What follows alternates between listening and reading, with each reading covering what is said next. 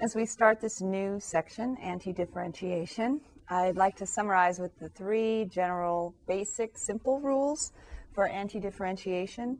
And before I do that, I guess I should remark that anti-differentiation, aside from being a word that's kind of long, is actually another kind of inverse operation. It's the inverse of differentiation, anti-differentiation.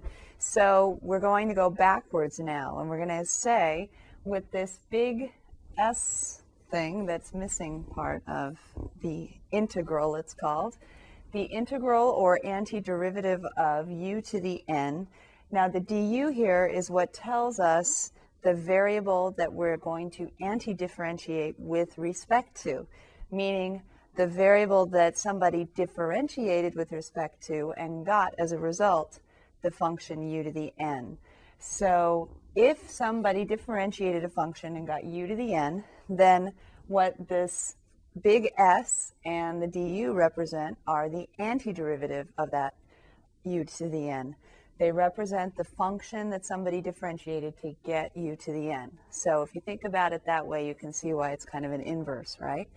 So what did you differentiate and get u to the n? Well, when you differentiate a variable to a power, like x to the third power, when you differentiate, the exponent goes down by 1, doesn't it?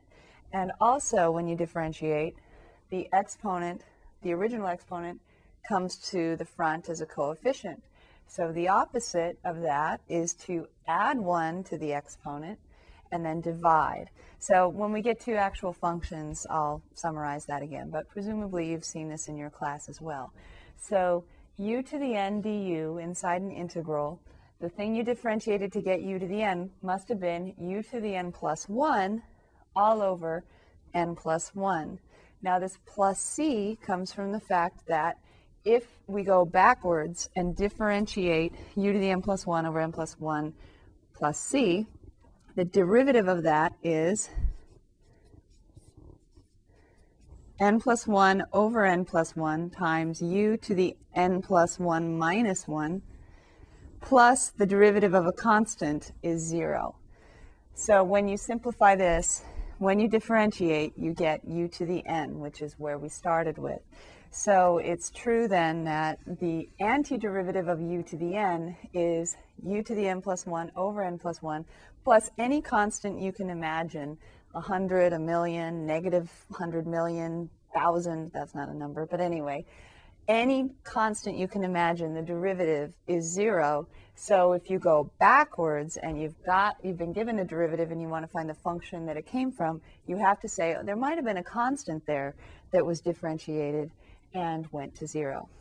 So there's our general power rule, basically, for the antiderivative of u to the n du, or x to the n dx, or t to the n dt. The variable is just the variable of anti-differentiation, just like we had a variable of differentiation. We were differentiating with respect to something. Okay, moving on. We have the integral e to the u du. What did you differentiate to get e to the u? Well, just e to the u before, right? The e to the u is its own derivative. Now, if you're worried about the chain rule, don't worry about that right now, because we're actually going to address the issue of what if the chain rule happened in 2 sections from now. So these are all simple rules, and you'll see with examples what I mean. There could have been a constant in the original function that when you differentiated would have gone away and just given you e to the u. So that's why the antiderivative of e to the u du is e to the u back again, but plus possibly some constant. You're going to see more of how c relates to the antiderivative and something we call a family of antiderivatives in the next section. 1 over u du, what did you differentiate to get 1 over u? Well, that's that special one, right? The derivative of natural log u would give you 1 over u. Derivative of natural log x, 1 over x. Now, why do I need the absolute values here? We certainly didn't have natural log x differentiate with respect to x. It was just 1 over x. It didn't have an absolute value here or here, right? Well, the thing about natural log x is if you write natural log x to begin with, then it's an implied domain that x has to be greater than 0. So it's implied, if anybody writes log x, natural log x, that x has to be greater than 0. However, if somebody writes 1 over u du inside an integral, the antiderivative of 1 over u is natural log u, but 1 over u could be negative, right? U could be any variable you imagine, and you can divide by it as long as it's not 0 itself. So because u might be negative in someone's mind, we have to say natural log absolute value u when we anti-differentiate. So it's very important that you see the difference between the derivative of log x being 1 over x and the antiderivative of 1 over x, or 1 over u du, being natural log absolute value u, then possibly plus a constant. And let me finish our proofs. The proof of each of these antiderivatives is just to differentiate and see if you get back to where you started from, right? Inverses. So if I differentiate with respect to u, all of these things, the first one gave us back u to the n.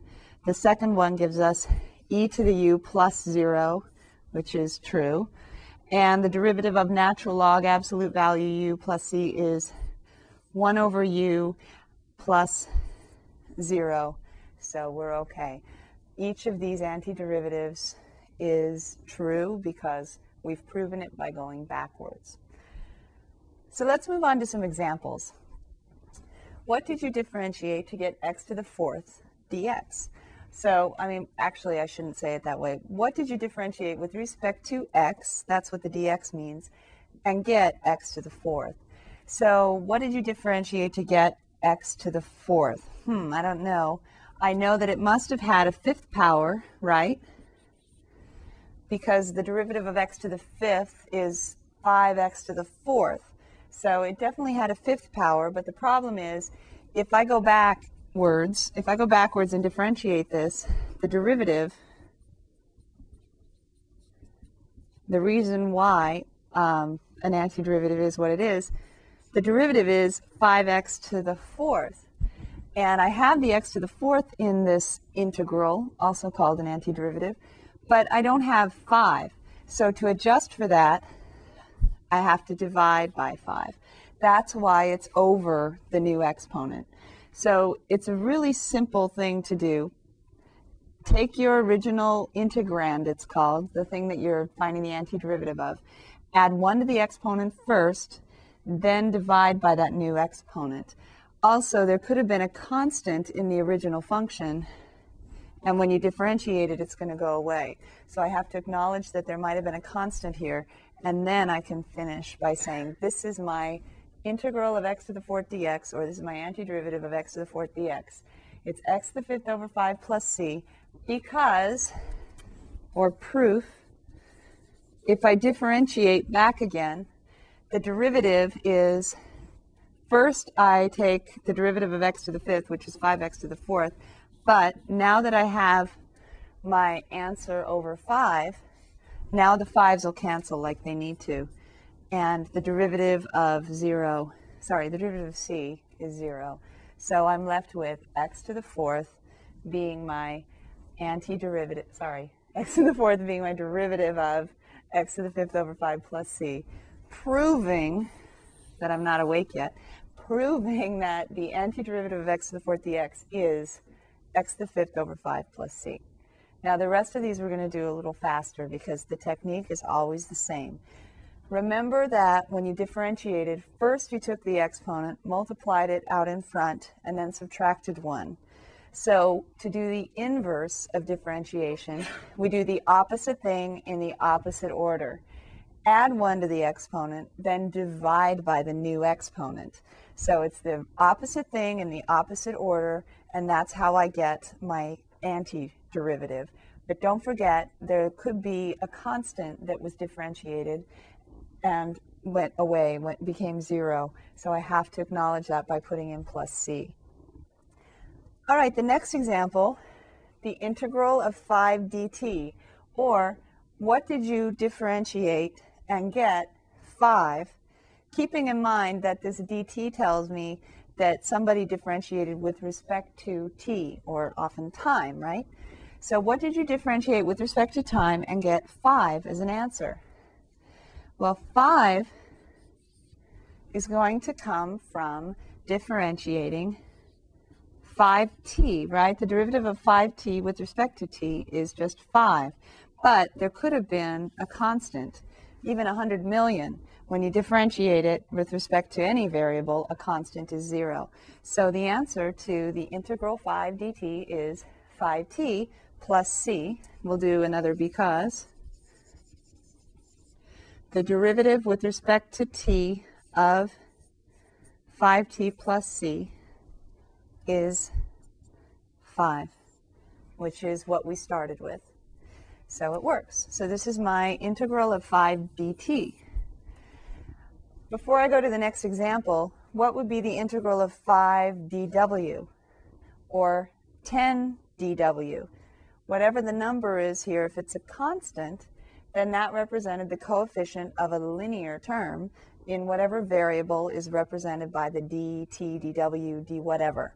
So if you have a constant, then just take that constant, that's a coefficient of whatever variable you're given to the first power, then add c. Moving on to the next example, we have the integral 1 over 4v squared dv. Now this is a little more complicated for two reasons. First of all, we have 1 over. Second of all, we have a 4 multiplied by the v squared. Now, just like when you differentiate and you have a constant being multiplied by a function, for the same reason, if you integrate and you have a constant multiplied by the function, you can take the constant out and just multiply at the very end. Just like if you have 2 times 3x and you need to differentiate that with respect to x, you can either say that's 6x, whose derivative is 6, or you could say that's 2 times the derivative with respect to x of 3x. So since the derivative with respect to x of 3x is 3 times 2 is 6, you get the same thing whether you leave the constant in and differentiate or whether you take the constant out and differentiate. For the same reason, with integration, I can either leave the constant in and integrate, or I can factor it out of the integral. Take that 1 over 4 and rewrite it as 1/4 times the integral 1 over v squared dv. Now I just want to warn you, you can only do this with constants. You can't take a v out to make it easier and say, oh, that's 1 over 4v natural log v or something. You can only take out constants in front of an integral, and you can only do it if they're being multiplied by this thing called the integrand. So if you have a constant that's a factor of the thing inside the integral, then you can take it out of the integral and just integrate what's inside. So now I have 1/4 times the integral 1 over v squared dv. Now just as with differentiation, if you wanted to differentiate something like this, what would be the first thing you would do? You would rewrite this, right? You would rewrite this as v to the negative 2. We do the same thing for integration. So I'm going to write the 1/4 out in front. I'm going to still write the integral, but then I'm going to write 1 over v squared as v to the negative 2 dv. Now I'm going to integrate this, rewriting the 1/4. Now I can just use that simple power rule, v to the negative 2 power. You can add 1 to the exponent and then divide by the new exponent. So I'm going to have v to the negative 2 plus 1 all over negative 2 plus 1.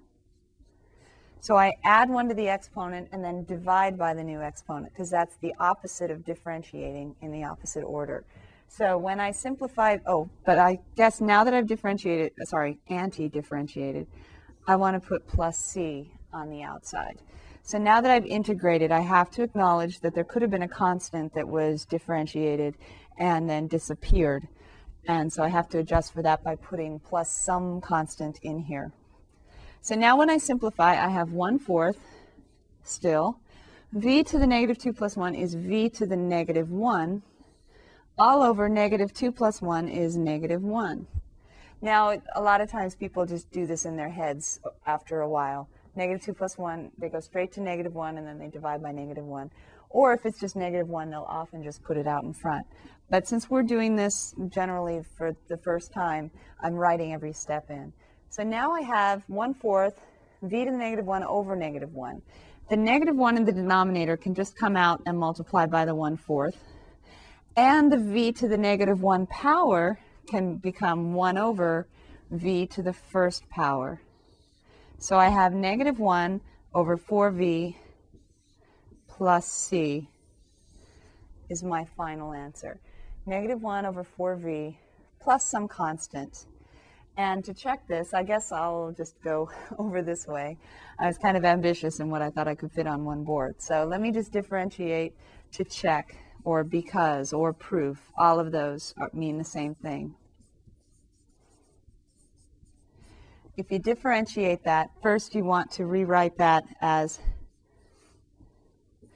-1/4 v to the -1 plus c.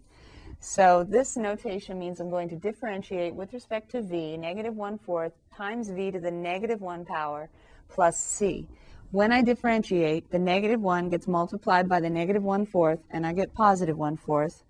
The v has another 1 subtracted from the exponent, so v to the -1 minus 1 is v to the -2. The derivative of a constant is 0.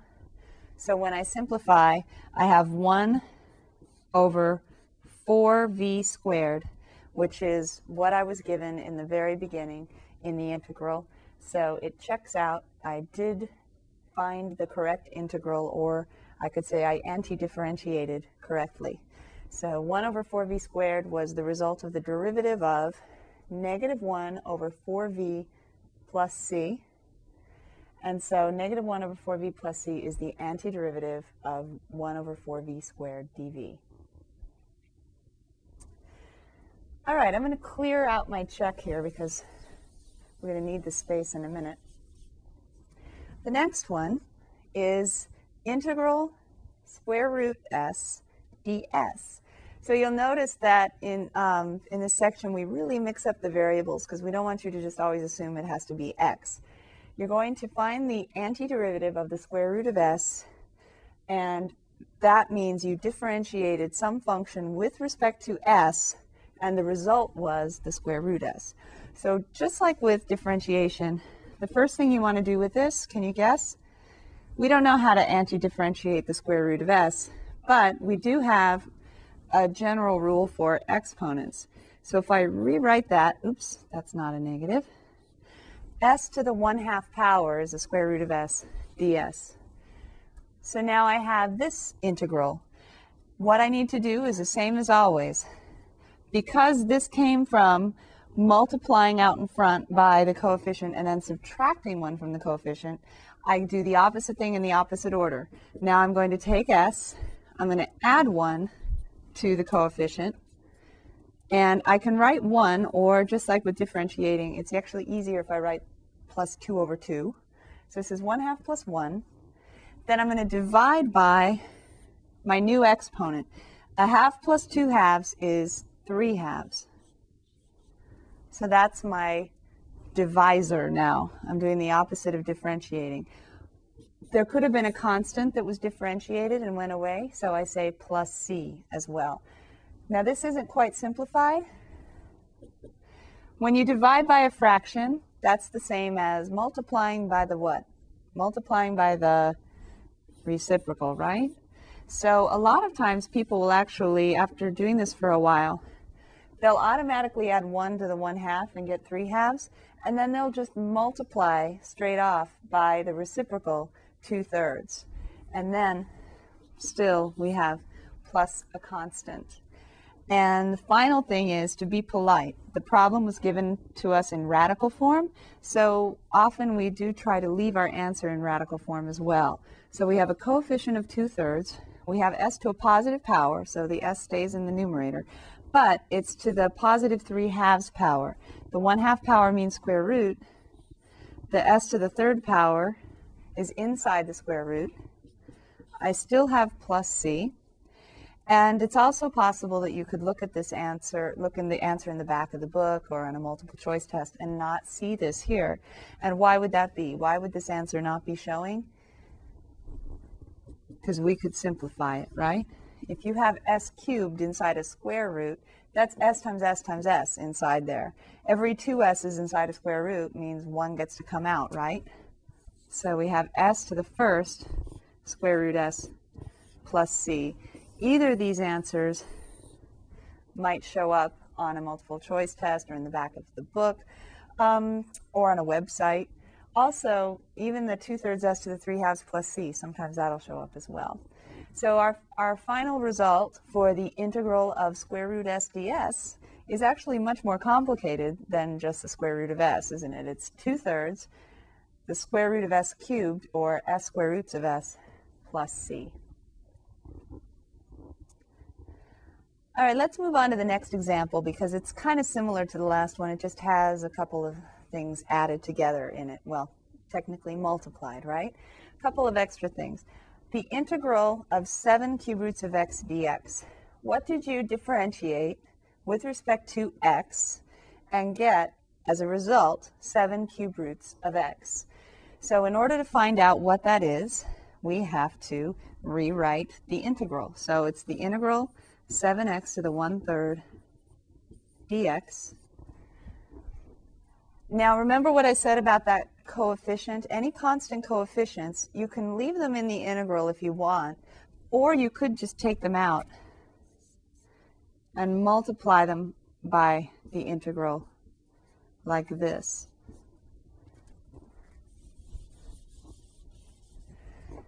This is a little easier to deal with just because I don't have to worry about the 7 until the end. I'm going to say equals for each of these.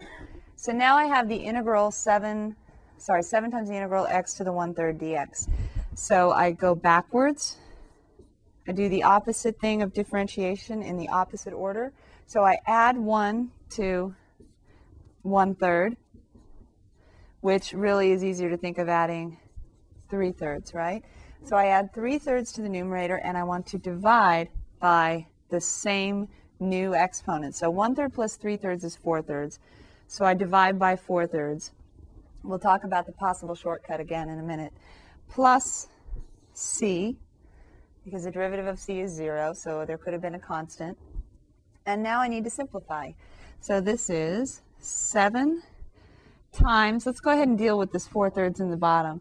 When you divide by a fraction, it's the same as multiplying by the reciprocal. If you prefer, you can write this as 7/1. So you have 7/1 times 3/4. Then you have x to the 4/3 power plus c. Simplifying, there's nothing that I can cancel, so I just rewrite this as 21/4. And then this is the cube root of x to the 4th, because the 3 in the bottom means cube root, and then 4 in the top means power of x. So I have 21/4 cube root of x to the 4th plus c, or remember what we just did with the square root of s cubed? We can do something similar with the cube root of x to the 4th. This is x cubed times x, and the cube root of x cubed is just x, right? It's kind of another one of those who's buried in Grant's tomb questions.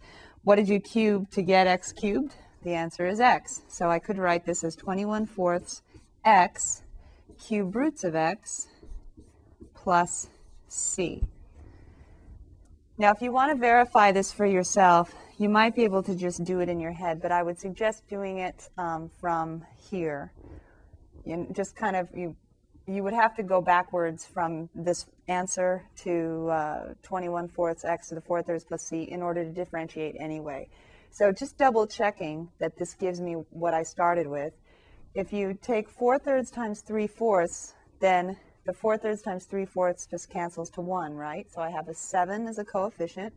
And then x to the 4/3 minus 1 is 4/3 minus 3/3. And 4/3 minus 3/3 is 1/3.